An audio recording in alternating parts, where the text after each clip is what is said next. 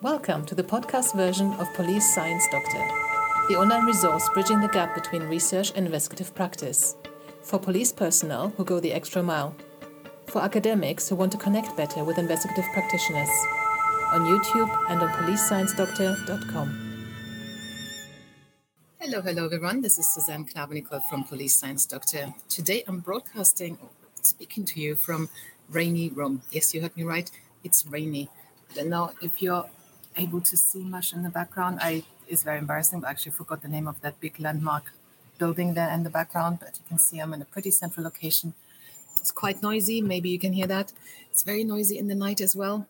I had to sleep with earplugs for the last 2 nights, but I don't want to complain. I had a great weekend here with family. So Police Science Doctor is the website that brings criminology, policing research, police science, investigative psychology, forensic psychology to the practitioners working in law enforcement and other related subjects.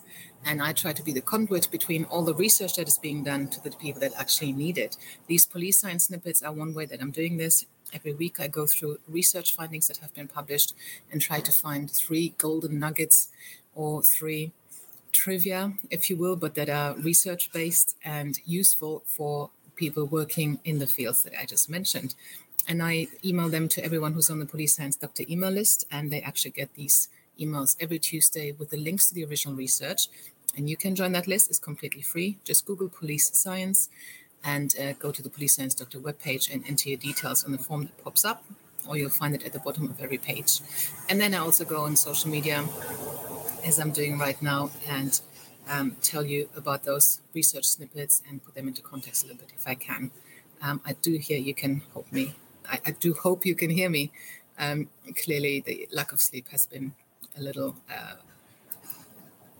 accumulative over the last 3 nights, and it was raining like crazy last night, and I'm about to leave the hotel to fly back home, so I hope it is going to stop very soon. Anyway, enough moaning. So the first snippet for this week is about stress in prisons. And stress in correctional offices in Canada is actually not primarily caused by prison inmates, but by co-workers and managers.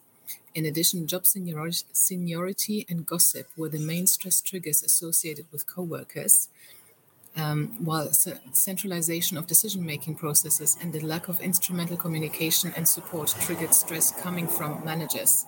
So that is actually reflective of what's going on in policing. You know, we all think that, and rightly so, policing and being a prison worker are extremely stressful jobs. But actually the main stress in those jobs comes from the people you work with in the organization, how everything is built up around you, how everything functions, and how your superiors treat you.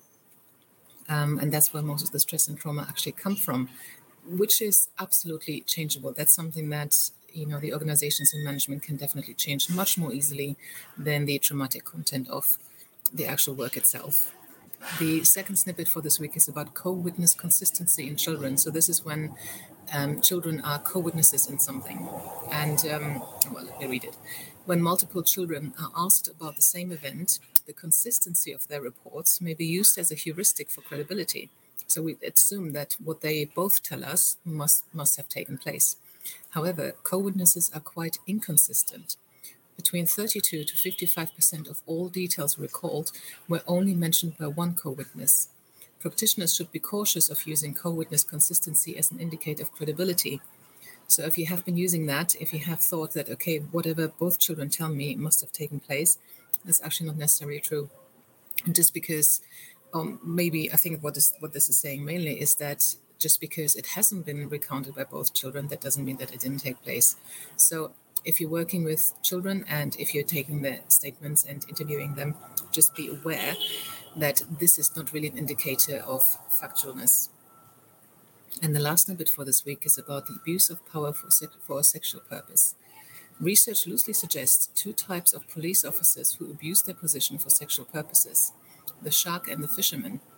The shark is characterized by those who make rapid sexual contact with a specifically targeted, highly vulnerable victim, often causing lasting harm. The fisherman uses a more tentative approach, casting a wide net to many potential victims, with similarities to grooming, but often failing to make sexual contact. So obviously see if you can observe anything like that in your colleagues if you're working in the police. So the shark is targeting a specific victim, usually highly vulnerable, goes in and causes damage, whereas the fisherman is sort of trying it on with a lot, I think is what they're trying to say here. And Dr. Terry Cole of Bournemouth University was one of the authors of this paper. So I hope there was something of use for you there. As you know, there are 3 different snippets coming out every week, so not all of them will be relevant to whichever role you've got. If you come across any snippets, if you've got access to papers and you read something, you think this is actually quite practical, usable, applicable, then please do send it in, because sometimes I struggle to find snippets to present to you. So next time I'll be broadcasting from England again, and I hope you have a great week, and I'll speak to you then. Thank you for listening. I hope you found this content useful. You can get access to each episode's transcript with key learning points, timestamps, and references if you get yourself onto my mailing list. Just go to the main website on policesciencedoctor.com, and on the bottom of each page you will find a sign-up form for notifications of new content.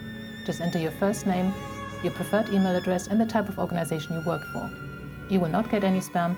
This is just for me to let you know about new content and for you to get access to all the transcripts.